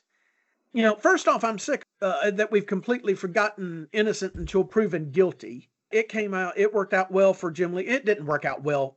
It did not work out well for Jay Lee at all. Jay Lee was dealing with a personal crisis at the time, and he had no idea of any of this. He learned it in the middle of this personal crisis. Oh, Tom King apologized to Jay Lee, and good for Jay Lee that Jay Lee says that we're not all good, that they're not all good between them. Any apology at this point offer just a sheer unadulterated attack by Tom King on somebody he doesn't know from Adam's house cat, because he, sitting up on his damn pedestal, has deemed them as not up to his standards. I want the damn CIA file released on Tom King. I want to know exactly what this guy was up to. No good. Yeah, let's put that out there on Twitter. Let's tweet line by line his CIA activities, if he's man enough to release them, and let's find out how the Twitterverse reacts to that. Absolutely livid over this. This was an unwarranted attack on an individual, and I don't give a damn that he apologized afterwards. It should have never occurred. So that was my bit about Tom King. Okay. And I wanted to get that out there and have been waiting patiently on that. But I'm dead serious about that. The hypocrisy Tom King has exhibited here is over the top, and this is all going to be brushed under the carpet. Jay Lee did not deserve this. No. I have to agree. I don't think Jay Lee deserved. I've met Jay Lee, and he is a very quiet fellow, and obviously he's very private. And in absolutely no way am I defending Comicsgate or what Tom King did. None of us are. None of us are. Or what Tom King did. I'm pretty sure that part of the reason that happened was because of the stuff that happened with Dynamite and the Comicsgate cover. That happened the same week, I think, or it was right on top of each other. Right. So, like, people were already canceling Dynamite for their connection to Comicsgate, and then this happened. I guess King thought it was in the same boat, but you just used King's name and said the word thought. There's no thought that went into this other than self-aggrandizement. Well, I do agree that I don't think there was a lot of thought given to. He didn't think about where his actions have been. He has no room to be taking that stance. Yeah, this has been like a really way too much Comicsgate airtime as far as I'm concerned. Tom King and Ethan Van Sciver, two sides of the same coin. Get rid of both of them. If I never hear either one of their names again, I will be a happy camper. So what it is now we're dragging people in who actively avoid the internet and actively avoid Twitter and everything because of all the negativity. No, they're not even safe now. And it doesn't matter that you've not done a damn thing wrong. We're going to drag you out into the street and beat your reputation to a pulp, because no matter the amount of apologies or follow-ups that's done, it's still going to stick with most of the people that get their news from Twitter. Jay Lee did something that Tom King didn't like for a Comicsgate. This whole thing is disgusting. disgusting to me. Comicsgate, Ethan Van Sciver, and especially Tom King. And I hope Tom King's name gets stuck right there with Comicsgate, where people get so damn sick and disgusted with it. They just want it to go away. But yeah, I'm not reviewing another damn one of his books. I'm not putting him up here, not even mentioning him. I cannot tell you how innocent. And he, and then releasing that statement that I apologize, so it should all be better now. No, it's not. And Jay Lee rightfully has removed himself from the situation as best he can, and will not say anything else about it. And I don't blame him for that. Leave the people that don't want to be involved alone. Well, yeah. It's not like me saying that. It's not like me giving the opinion that Tom King's Batman isn't good enough to wipe your butt with. That's an opinion. That's a review. You're going out and you're picking an individual out and dragging them out and destroying them. You want to say you're sorry? Remove yourself from Twitter. Remove yourself from social media. And again, same thing goes for Ethan Van Sciver. We actively have avoided talking about Comicsgate, but this is intricately tied into what happened to Jay Lee, and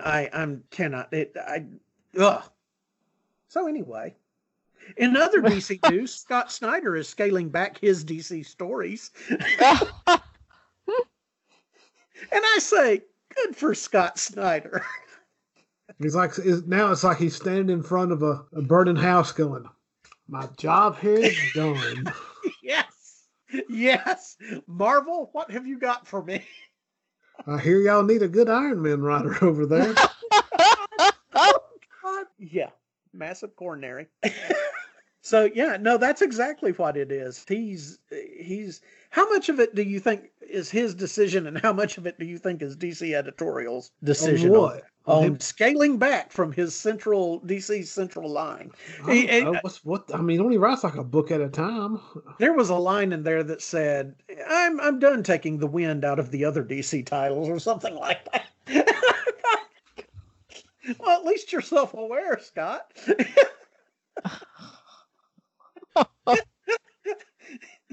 I have a little more respect for you this week. Again, look, I love Scott Snyder's independent work, the stuff he does independent of DC. I think he's really, really good. I think Undiscovered Country and things like that, I think that's where he needs to be and where he should focus. He could really come out with something epic. I think he just needs to be taken away from the DC Comics characters. Doesn't he have something else going on? Yeah, Undiscovered Country. Yeah, that and something else, I thought, but maybe Undiscovered Country is a good book. He may have, he probably has something else. Look, if it's got Scott Snyder's name on it, I will pick it up and I will read it, so long as it's not interfering with DC continuity, which I'm being forced to read. Yes. Like I said, we can't recommend Undiscovered Country enough, but I don't know what the hell's going on with death metal. Rumor is Zatanna dies. The character Zatanna is going to die in Justice League Dark number 27. That's just a rumor. I mean, she's a magician. Their whole gimmick is that they constantly fake their death. Ta-da! Yeah, or she could say something backwards and come back. I like the aesthetic of Zatanna. I like the character development and the fact that her dad trained Batman.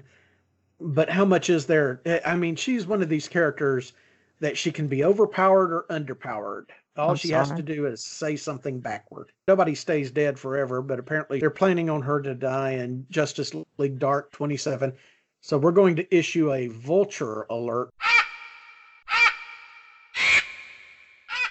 for that book. And for Suicide Squad number 7, which has the first appearance of Live Shot, except it's not really Live Shot's first appearance, because Live Shot is Deadshot's daughter, who first appeared in Deadshot Volume 2, number 1, way back when. None of that matters. If you have trouble finding Suicide Squad number 7 this week, it's because the eBay vultures have swooped down and grabbed them out, because now Deadshot's daughter has a superhero name. Yeah. I don't like it when they swoop in, grab the stuff, and sell it off eBay. And again, even when I was running the store, like I've said repeatedly, I'm a horrible business person, because this was not something we were actively doing. around the clock was pulling these books and selling them on eBay because Live Shot appears in Suicide Squad #7. People don't realize that a lot of the stuff some of the stuff that sells on eBay right at the start of something picking up big, those are rigged prices. Yeah. Where people just have multiple accounts and they'll put something on one, then buy it on another at an astronomical price, and then just try to repeat it. Yeah. But with actual people buying it at the markup. That's all that is. That's all that's rigged and fake, as far as I'm concerned. It doesn't tend to last on most of them. First appearance in Namor, you can get that for what now? I don't know, $5. If you get it for $5, I'll pay you $10 for it. Yeah, you can double your money on that. Right there. She'll give you Grouper too. $10. Marvel Motion Pictures 1, which I think there's only like 9 copies of. $10 and a slab of grouper. On to the DC comic books this week. First up, we've got everybody's favorite writer, Brian Michael Bendis, on Legion of Superhero #7. Artists on this are Sook, Grawbadger, and Stephen Byrne. If you look at the art and don't read it, it's a really pretty book. Reading the words, though, tends to ruin the whole aesthetic, in my opinion. Gosh. What'd you think, Albert? Yeah, the art's very good. This book has no plot. Oh, that's typical Bendis. It doesn't seem to do anything. It's just everybody go over here. Everybody go over here. And now we're going to run in front of the Intergalactic Senate, the United Planet Senate and President. Superboy's going to make a speech and win her over. And if you just look at the art, it's really pretty. All three of the artists, Sook, Grawbadger, and Stephen Byrne, they knock it out of the park. I just don't know what Bendis thinks he's doing with it. I gave the writing a 2, the art a 4, and the dynamic a 1. Score on Legion of Superheroes is 2.3, and I'm about ready to bail on that book until they do something different. I give writing a 2, dynamic a 1, and an art. I give a 4 on the art. Art's very good. It's just he's just wasted. I'm not kidding. If you just look through this book, it is a good looking book. It is. It really is. And that's something that rarely happens when you've got 3 artists on one standard comic book. But it is a sharp-looking book. It's just that Bendis' words get in the way of it. Okay, so we both call it in at 2.3 on Legion of Superheroes. And now I know we're going to disagree a little on this one. The summertime special called Cybernetic Summer. I mean, we ain't really going to disagree on it too much in reality. Yeah. Okay, it's their trade paperback released, various artists, various writers, random set of stories involving robots and artificial intelligence in some way that I didn't really feel that it hit with any story. Yeah, Beetle and Booster had an okay story. I felt it was more of a letdown. I thought the Blue Beetle and Booster Gold was great, but beyond that, I didn't. I mean, Lord, he had a Wonder Woman story that was all about how everyone watched anime. Yeah, nothing really hit with this. I definitely do not think this is worth the money. Every quarter they put out a special. The summer special, spring special, winter special, fall special. Probably not in that order. But save your money on this one. Okay, a book we haven't talked about in a little while. Batman Superman #10. Writer Williamson and artist Henry on it. Bruce leaves Wayne Tech logos on his weaponry now. Did you catch that? I don't remember that. I mean, it's completely forgettable. It was sloppy storytelling. The whole thing rang hollow. The artwork was all right. It's a throwaway comic. It's nothing. Yeah, but on the exploding Batarang, Batman takes a component off the exploding Batarang, supposedly caused the demise of the Ultra Humanite, and it says Wayne Tech on it. Is that not a problem? Well, it should be. It was his tech. You don't see Submariner throwing fish, and what would the fish have on them? Sandra went to get something to drink. No, Sandra is like, what? No. DC Universe still not, did they not remember Batman Inc.? Okay. All right. No. All right. Batman Inc. Yeah. I don't. And how do we know that's still in continuity? We rebooted enough times. Yeah, Batman Incorporated is in continuity. Okay, so if Grant Morrison wrote it, it's in my continuity, and that's all I care about. There we go. So that's the excuse for the Wayne Tech logo being on an explosive device on a Batarang. I gave the writing a 2, the art a 3, the dynamic a 1. My score on it was 2 for Batman Superman. I gave the art a 3. Art's good. Writing and dynamic a 2. It's just sort of it's an okay comic. It just ain't much to it. Now we're going to do a new segment of the program called Next Week's Comics. And what we're going to do is we're going to give really quick our recommendation or thoughts on the comics coming up for the following week. These will be comics scheduled for next Wednesday, the week of August 5th. From Dark Horse, we got the Alien Original Screenplay #1. I'm in on that. I'm down for that. I would put money on that. I'd like to see what they do. Is that a comic? Yeah, they're adapting the original screenplay. Is it going to have the alien talk at the end of it? Oh, God, that'd be great. In Ripley's voice. Yeah. Yeah, where the alien is recording in Ripley's voice. That would have been a shocker at the time it came out. That movie would never have reached the heights that it has today if they had filmed it like that. I agree. But I don't know. That seemed pretty stupid to me one way or another. The talking alien. Jesus. I don't think I've actually sat through and watched Alien. Are you serious? I watched bits and pieces of it, but I don't think I've actually sat down and watched the entire movie the original like in one Alien, sitting. Yeah, the original Alien is an excellent horror story. Well, that's probably why I didn't sit down and watch it. I mean, it's just a movie. It can't hurt you. I don't like scary movies. If we're making bets on this, would you say that it's a pickup or a don't worry with it? I'll pick it up. I'll pick issue 1 up. Sandra? No. Okay, and I would pick it up too. I'm definitely going to pick it up. I'm actually kind of excited about it. So you got 2 recommendations, and one is like, I'm not a horror fan usually. Well, okay, fair enough. But still, that's a no on it. Yeah, so, yeah. That's. But I mean, that's just because I'm not a horror fan. I mean, if you like horror or you like that movie, then I'd have to say pick it up. And again, we're making these recommendations blind. We haven't read any of these. We're just guessing and basing. In certain points, we're just basing it on what's come before what we've been reading. All right, My Little Pony and the Transformers crossover #1 from IDW. Is this the follow-up to Transformers G.I. Joe? Or do you know if that's in continuity with this comic? I don't know. Okay. I don't think it is. I can't see that guy doing My Little Pony Transformers. It doesn't look like it may not be Scioli doing it. It may just be a follow-up to when Megatron got thrown on that planet. I am morbidly curious about this. So, yeah, I'm going to read it. It'll be on next week's review. Sure, I'll give issue 1 a shot before I decide I hate it. And Sandra's vote is hell no. I can understand that. I mean, my initial reaction to it is hell no, too. But, oh, dear God, this is a car wreck. I'm going to slow down and look at it. Once again, that's just like the Alien screenplay. It's because I am not interested in either of those things. So I'm not interested in either of those things individually. So I'm definitely not interested in them being smashed up together.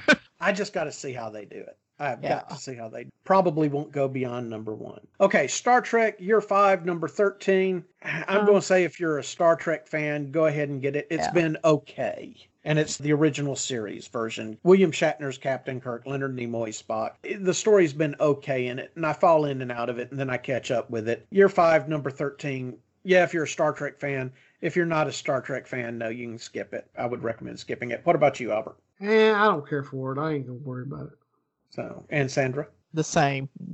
Just as like the other one. Nope, not interested. Firepower by Kirkman and Sam Neill. Robert Kirkman, writer of The Walking Dead, coming in from Image. Issues number 1 and 2 apparently being released together. Instantly, anything that Kirkman puts out for the first couple of issues, I'm going to pick up. But to be honest, Kirkman has been hit, miss to me in the past. But this could be the next big thing. This could be his magnum opus for all we know. Mm-hmm. You could save your money for the new deluxe color versions of the Walking Dead collections that are coming out. Yeah, I think The Walking Dead looks better in black and white. That cow has run out of milk. Oh, you think so? Unless he wants to do a Negan series, runs off that one shot he did, he might as well just give it up. Oh, he's already said that's not. I thought he had given it up. You may see Negan again, but he's not interested. Oh, I've heard all that crap from Robert Kirkman before. The television series is ending, isn't it? I wasn't aware anybody still watched it. I didn't think so. They're going to come back with Fear the Walking Dead, and they're coming back with a new Walking Dead series. The season 10 finale on October. Yeah. So no, not the series finale. Right. Yeah. So the three of you still watching it, you got that going for you, which is nice. Undiscovered Country, as I said before, yeah, this is a no-brainer. This is a weird, wild comic book. Scott Snyder's at his best in it. This is the stuff Scott Snyder should be doing, is original stuff that he can just go batshit insane on. So Undiscovered Country, number 7, I recommend. I would say, yeah, if you've liked what's come so far, this is a no-brainer. Continue to pick it up. Albert? Yeah, that's a great book. +3 for Sandra. Yeah, you're down for that? Yeah. Okay, good deal. Under the category of toss salad, Empire number 4 from Marvel Comics. I'm going to say call it a day. It's over. Please don't waste your money on Empire. Also, Empire Handbook is coming out. That is do you really need to know what the plants are naming themselves? Am I being attacked by a marigold? Yeah. Or a larkspur? Even though we'll probably review Empire number 4, I'm going to say that's a hard pass on Empire number 4 and Empire Handbook. Albert? No, on the Handbook. I'm going to read them. I'm going to read 4. So. Well, of course we're going to read 4, but really at this point, I don't think they should waste their money on it. It's talking plants. I don't think people should waste their money on any of this stuff in this economy. Boy, you're just really, every time I get close to launching that Patreon, you're just right there to shoot it down, aren't you, man? Every time I lay the groundwork, you just come right up. We got to keep it pure. No outside interference. We got to keep it real. Empire X-Men number 2. I'm kind of looking forward to this because it has the Golden Girls botanist. Yeah, I'll read it just for them. Those are great characters. Yeah. I'm going to say if you're reading Hickman's X-Men, yeah, it's worth the gamble. The first one was a pretty okay book. It was good, given what we're dealing with. Again, weeds. It's got the old women botanists in it, and they were absolutely hysterical every time they've shown up. Yeah, I'm down for Empire X-Men number 2. And Sandra, you're just not up on... Or did you read Empire X-Men number 1? Man, no, I am like completely behind. I've been trying to avoid most of the X books because I'm so far behind. Giant Size X-Men Phantom X is also scheduled next week from Marvel. I'm disappointed with the Giant Size X-Men, and also there's a heavier price tag on these than normal. I'm going to say you can probably skip it. I'm going to say that since nothing of any true relevance has happened in the previous Giant Size X-Men's that's been released, that unless you're just an X-Men completist, you can probably save your money on this one. It's Phantom X. I'll read it. I do like Phantom X. Yeah, I'll give it a shot if it's Phantom X. Well, it's Phantom X, so I'm not getting anywhere near it. So no, thank you. What's wrong with Phantom Albert. X? I just thought I never cared for this character. Dude's mutant ability is he's got a flying saucer for nervous system. Where is his flying saucer? I haven't seen his flying saucer in forever. It died one time. Okay, all right. Phantom X and the 2 different people or 3 different people or something else. I don't know. And they also shot a baby on the moon in the head one time. No, I don't like this character at all. Like damn! Now Albert's making me change my mind. Go out and buy it. He's like in the same vein as like him and Cable. They're just like characters. I don't even want to get. He's based off Danger Diabolic. Yeah, well, Cable's based off stupidity and cocaine.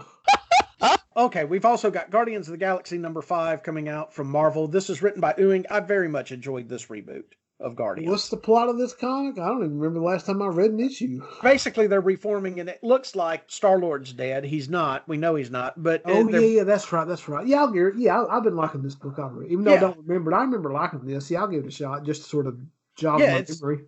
It's Ewing, and it's the best interpretation of him I've seen currently. Sandra, do you have an opinion? Trade waiting.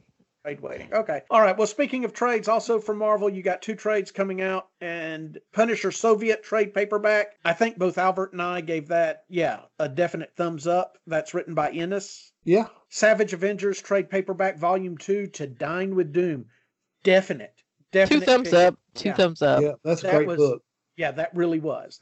So those are 2 trade paperbacks worth it. Star Wars number 5 coming out from Marvel. To me, that's a no-brainer. Yes. If you're on Star Wars, you're going to buy it.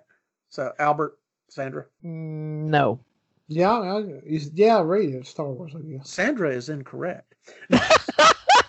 You have to remember, Sandra A subscribes to Albert's point of view of, I'm not spending my money on much, and B, I just am not really into the comics that are based off of movies. But I'm a Star Wars completist. I mean, this is very enjoyable stuff. I know Ahsoka Tano's about to turn up in this comic. Star Wars is not, they're not movies. You're right. They're epic They're tales.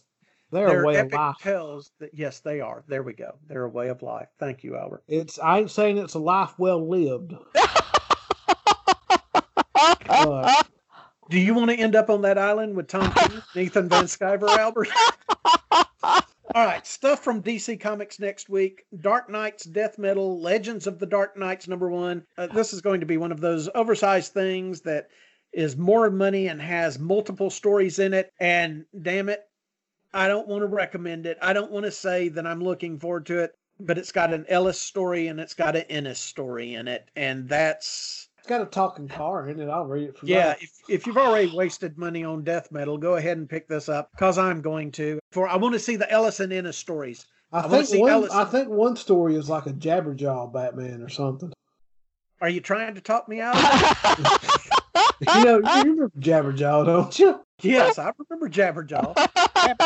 Jabber. So we're both positive on Dark Knight's Death Metal. Sure, why not?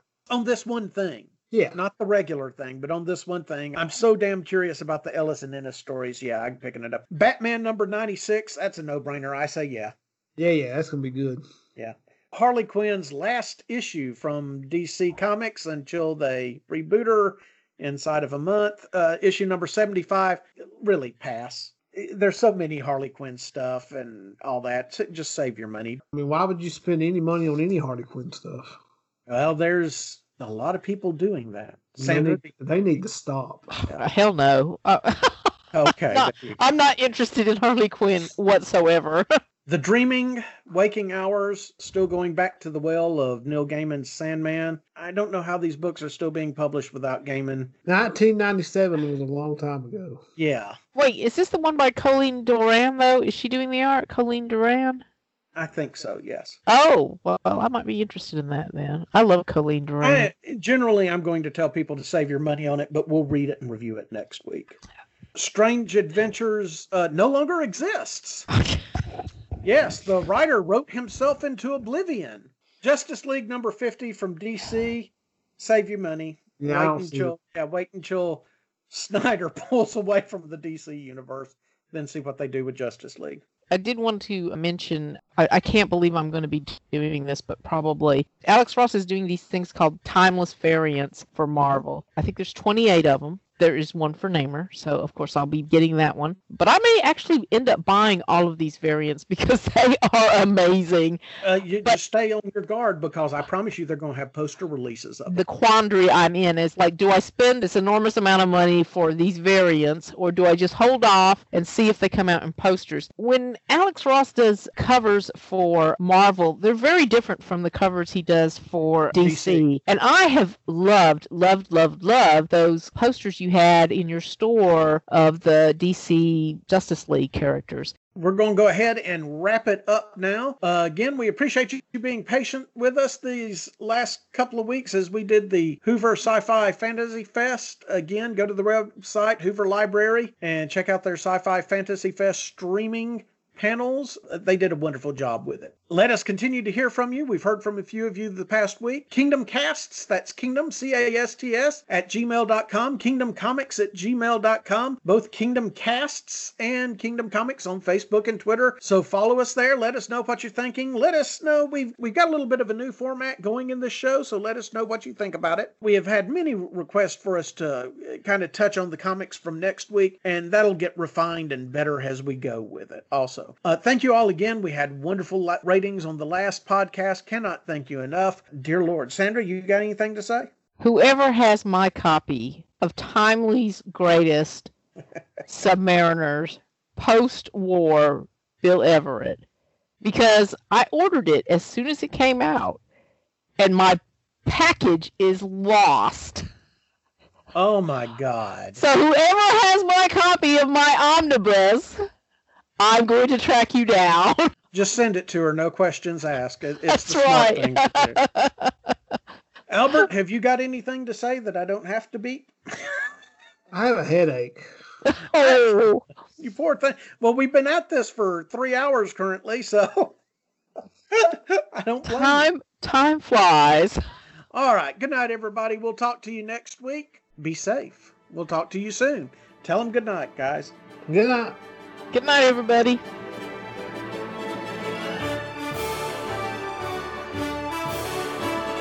Casts is owned by Kingdom Comics Incorporated and produced by Stan Daniel and Albert Marsh. No part of this program may be reproduced, replicated, or replayed without permission. Special thanks to Sandra Swindle. Also, thanks to our content contributors, Jason Bean, Tim Bryant, Denise Daniel, Josh Duke, Alex Fitzpatrick, Charles Hickey, Allison Marceau, Mark Adam Miller, and Contrita Olstead. Logo designed by Geoffrey Gwynn. Edited by Stan Daniel. Kingdom Casts is copyrighted 2020, all rights reserved.